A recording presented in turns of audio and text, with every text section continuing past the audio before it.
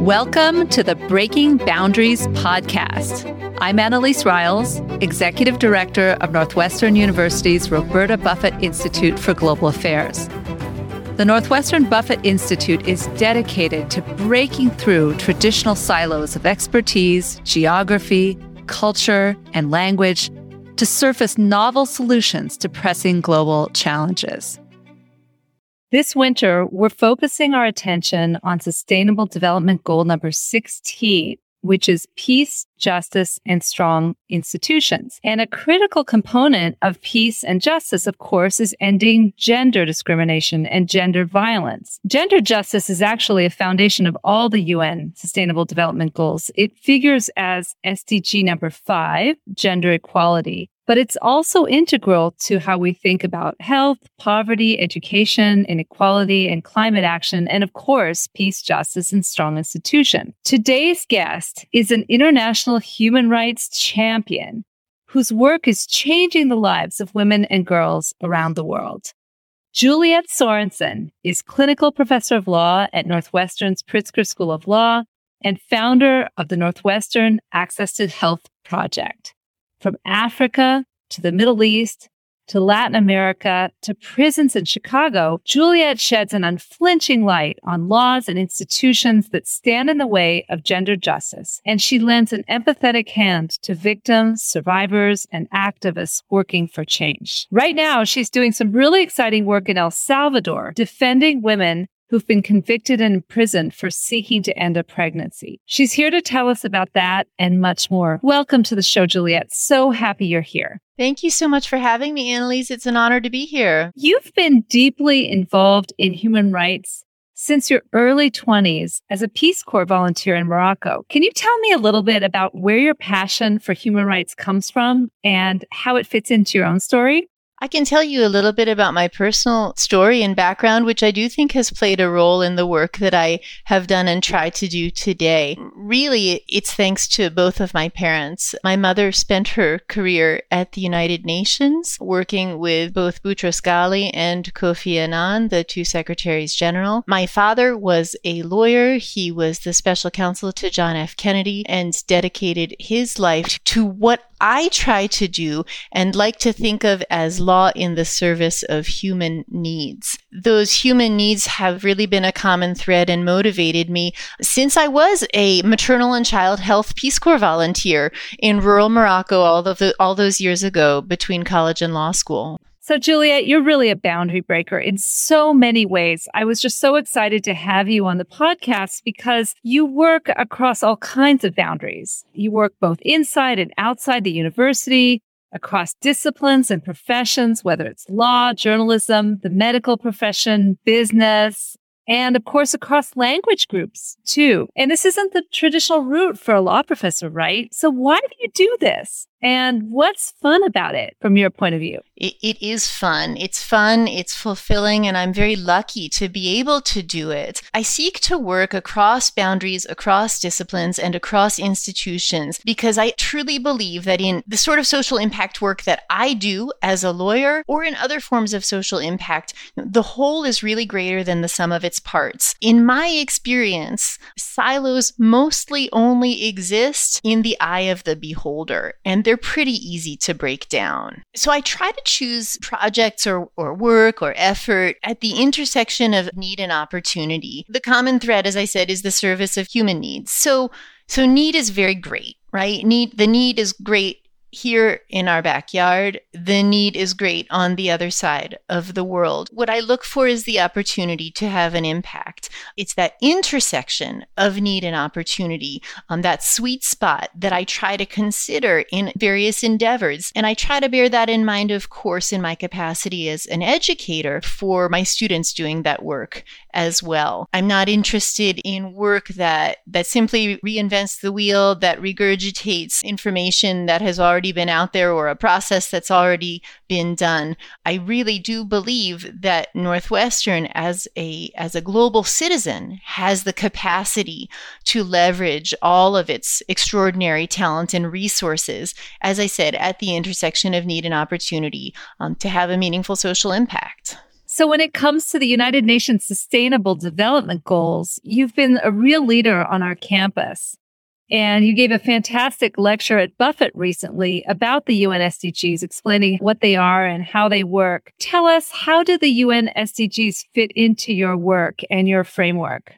I find the SDGs to be a remarkable framework for human rights, for global health, and for that matter, for development capacity and building human capacity from an economic development perspective. The SDGs, which of course were built upon the so-called MDGs, the Millennium Development Goals, bear in mind not only the fact that much of the world continues to battle persistent poverty, want, need, hunger, but that there are also sociocultural forces at work that prevent human beings from, and human societies from living up to their fullest potential. So the SDGs also reflect economic and social rights. They reflect anti-discrimination priorities. To me, they are a tremendous framework in which to ground my work. So most recently, working with the Clooney Foundation for Justice, you've been really courageously facing a kind of state violence experienced by so many women in El Salvador. Over the past 20 years, the Salvadorian courts have convicted and imprisoned dozens of women for up to 40 years simply because they had an abortion or suffered a miscarriage. Why is this happening, Juliet? El Salvador, Annalise, has completely and totally abolished and criminalized any form of abortion. It is not alone in this way. It has company in Latin America. This phenomenon that we are seeing in El Salvador of wrongful prosecutions of women who have experienced obstetric emergencies, who are then being charged with aggravated homicide. And to be clear, an abortion is actually treated as an aggravated homicide in El Salvador. These wrongful convictions resulting in sentences of decades has resulted in extraordinary miscarriages of justice, which also, by the way, reveal deeper social inequities within the society because the women who are being prosecuted and wrongfully convicted are poor women in rural areas who may not have the means to seek reproductive health care from a private health care provider.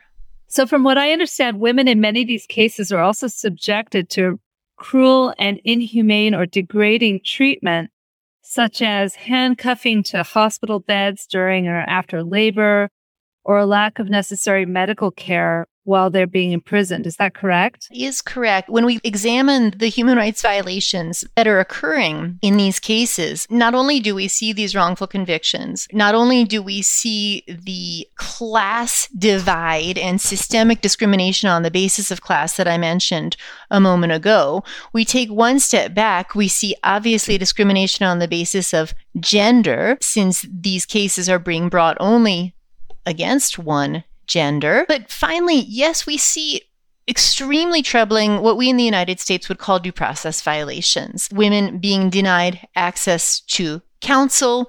We see a range of trial rights being routinely disregarded. And yes, we see, frankly, shocking conditions of pretrial custodial detention. And again, bearing in mind, these are women who have gone through obstetric emergencies, who are in the hospital, who are at risk of hemorrhaging, regain consciousness, and find themselves shackled to their beds. So what do international human rights treaties say about these practices? What violations of international human rights law do these practices constitute from your point of view? So really a range of international laws and covenants, Annalise, including, importantly, the International Covenant on Civil and Political Rights and the International Covenant on Economic and Social Rights, both of which El Salvador has signed and ratified. The question, of course, then becomes what can a mechanism of enforcement be. And I was recently involved in one of these cases that did go to the Inter-American Court of Human Rights. So I understand you wrote an amicus brief. Is that correct? Yes, so that came about because, as you mentioned, I had been asked by the Clooney Foundation for Justice Trial Watch Initiative to conduct an expert analysis of two of these cases. The Trial Watch Initiative, as the name implies, involves court watchers, court monitors, who identify cases around the world where there are significant human rights at risk of being violated. They then essentially simultaneously memorialize the trial proceedings. The court watchers then turn over their documentation with, of course, the case file, the court record, to the experts, who then conduct an expert analysis regarding the human rights at issue. So in collaboration with the American Bar Association Center for Human Rights, I did 2 expert reports for the Clooney Foundation related to women who had been wrongfully prosecuted, charged with aggravated homicide, and when they had in fact experienced obstetric emergencies. Following the publication of those reports, I was contacted by the Center for Reproductive Rights. The Center for Reproductive Rights, your listeners may know, is an extraordinary reproductive rights nonprofit based in New York that really does work in the United States and all over the world related to access to reproductive health services for women. And CRR was representing the surviving family members of a woman who had been convicted wrongfully of aggravated homicide and had tragically died in prison following her being sentenced to 30 years there. She had actually died in prison of cancer. This family was seeking redress and had gone through this long, slow process through the Inter-American Commission onto the Inter-American Court. And the case finally was called Manuela and Family versus El Salvador. Manuela is a pseudonym. The case was finally heard by the Inter-American Court last year. And so in 2020, CRR asked if I would be willing to author an amicus brief in the case. And can you tell us a little bit about what was the argument of your brief and anything about what happened in the case in the end? Yes, I can, because late last year, the Inter-American Court issued its ruling. So this brief also I co-counseled with the outstanding lawyers at the Clooney Foundation, as well as my clinical fellow here at Northwestern, Alex Tarzakan. And we always pay homage to our students at Northwestern because they're the best. We worked with our outstanding third-year law student on the brief as well, Meredith Heim. So yes, our brief laid out first a couple of documented facts, which is the strong correlation between high levels of maternal morbidity and mortality and restrictive anti-abortion and anti-reproductive health laws. There is a straight line to be drawn between a ban on abortion and maternal death, which Manuela was at risk of, as were these other women in these other cases. We then walked through the range of international legal obligations that El Salvador had breached in its investigation of Manuela, again, representative of many other women, in disregarding evidence of her obstetric emergency, in what appeared to be impermissibly shifting the burden of proof. Your U.S. lawyer listeners will know, of course, that the burden of proof rests at all times with the prosecution. It should never be on the defendant to prove her innocence. So requiring Manuela to present evidence herself of her medical condition, the lack of access that her attorneys had to the prosecution's records, her pretrial detention. But we also looked at societal and legal requirements that brought this about. Among the range of El Salvadoran anti-abortion laws, El Salvador actually criminalizes, under an accomplice liability theory, family members and healthcare providers who can be charged with facilitating a woman getting an abortion. So this creates an atmosphere of fear, distrust. It makes it all too tempting for a healthcare provider to check the box on the required form that this person, appeared to have undergone an abortion at home, for example. And so we tried to get at the ramifications of this complete abortion ban as well as I said before, the international human rights violation. So that's sort of a high-level summary of what was in the brief. The upshot was a first-of-its-kind ruling that was issued by the Inter-American Court, which El Salvador is bound to comply. So I have to start by saying that it did not order El Salvador to decriminalize abortion. That, of course, would have been the Hail Mary and the ultimate victory for Manuela's family. However, it did find that the state had violated these human rights, that it had violated Manuela's due process rights, that she was representative of women who had been systematically discriminated against. It ordered El Salvador to pay reparations to Manuela's family. And it also ordered El Salvador, importantly, to take measures to prevent the wrongful prosecution of women who had experienced obstetric emergencies in the future. I look forward to seeing how El Salvador implements that. Finally, the court ordered El Salvador to systematically implement a curriculum, a public health curriculum related to reproductive health and sexuality, family planning, contraception, and reproductive health services, which again is really intimately tied into that link I described at the start of this conversation about the link between women's health and access to reproductive health care. And so has El Salvador taken any steps to implement this ruling? Did the family get some sort of compensation? Is there any kind of curriculum in the works? Yeah, it's a great question. So the ruling was issued last month.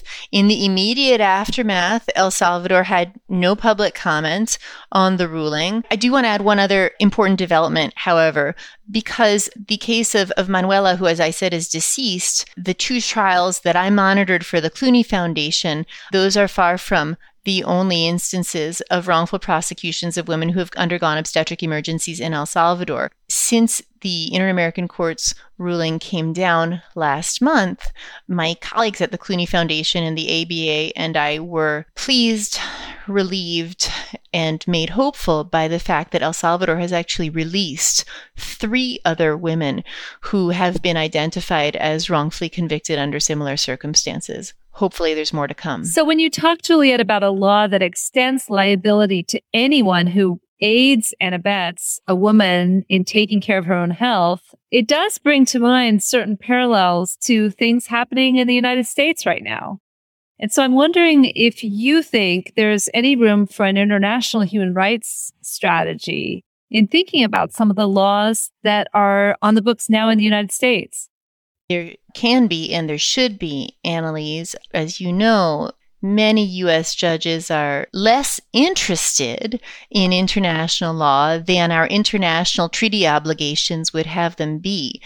But as a matter of fact, I'm sure that your listeners are familiar with the Dobbs versus Jackson Women's Health Organization case, the Mississippi case, which is currently pending before the U.S. Supreme Court.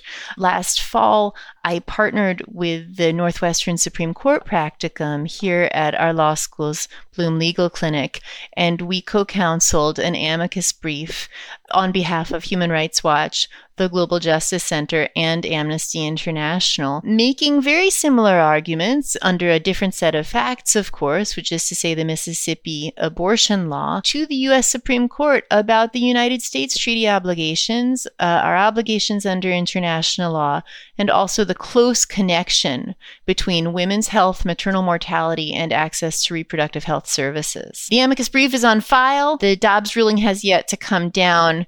I am, what can I say, keeping my hopes high, but my expectations low. So coming back to El Salvador, can you tell us a little bit about how this issue is perceived in civil society? Do you find much support among, say, social actors in El Salvador for the work that you're doing there? There are some extraordinary and courageous civil society organizations in El Salvador that are focused on women's reproductive rights. They've been very involved in championing these cases from the get-go. El Salvador's atmosphere for freedom of association is more restrictive than here in the United States. So I'm full of admiration for these grassroots NGOs and their commitment to women's health and justice. And so I'm curious, how do you think about the role of litigation in cases like this, whether it's international human rights law or domestic law versus other kinds of social movements or other kinds of political solutions in achieving justice for women in El Salvador or elsewhere? That's an ongoing conversation I have with my health and human rights students, actually, and we were discussing it just the other night. I believe that litigation is necessary but insufficient. Litigation is by definition reactive. Even if it aims to be strategic, even if it aims to be holistic, it is bound by the facts and circumstances at hand. That said, I do believe that strategic litigation can have an effect not only in the outcome of the case at hand, but inform policy and then have a ripple effect around the world. So what can ordinary citizens do, Juliet? I mean, I can imagine some of our listeners listening to you maybe thinking, oh my goodness, I wish there was something I could do, but I don't know what to do. So what can ordinary people do about these issues? You can support those outstanding civil society organizations. And if you're interested in learning about the Center for Reproductive Rights and the work that they do, as I said, at home and around the world, that's a fantastic place to start. Another suggestion I have, and it sounds old-fashioned, but I stand by it 100%, write your member of Congress. They are here to serve you. They are obligated to listen to you. Make your views heard on access to health and justice for women and other issues that you care about. You are their constituent. What a great point. Absolutely. Well said, Juliet. It's such an honor to speak with you. As you know, I admire you deeply, and I just am so grateful that you're here doing this wonderful work at Northwestern. I want to end by asking the question that I ask all of our guests, which is, as you think about the near future, what are you most worried about and what are you most hopeful for? I'm most worried that the concept of human rights is far from accepted or practiced around the world. The concept that the rights of human beings come not from the largesse of the state at its discretion, but from the mere fact that human beings are there, that we exist. And it is troubling to me that this continues to be a struggle, along with the common enemies of humanity: tyranny, poverty, disease, war. What makes me most hopeful, Annalise, are my students and our children. They are immersed and fully educated as to climate change, the great struggle of our time, ready to take it on in any way they can, ready to be global citizens and activists. And so when I think about what the future holds and I think of them, I feel hopeful. Well, Juliet, you are an inspiration. You're such a change maker. I only wish I could be a law student again to be in your classroom, but I'm so grateful that we had this time together. Thank you so much for being here. Thank you, Annalise, and thank you for all that you two are doing. For more information on this episode and on the Northwestern Buffett Institute for Global Affairs, visit us at buffett.northwestern.edu.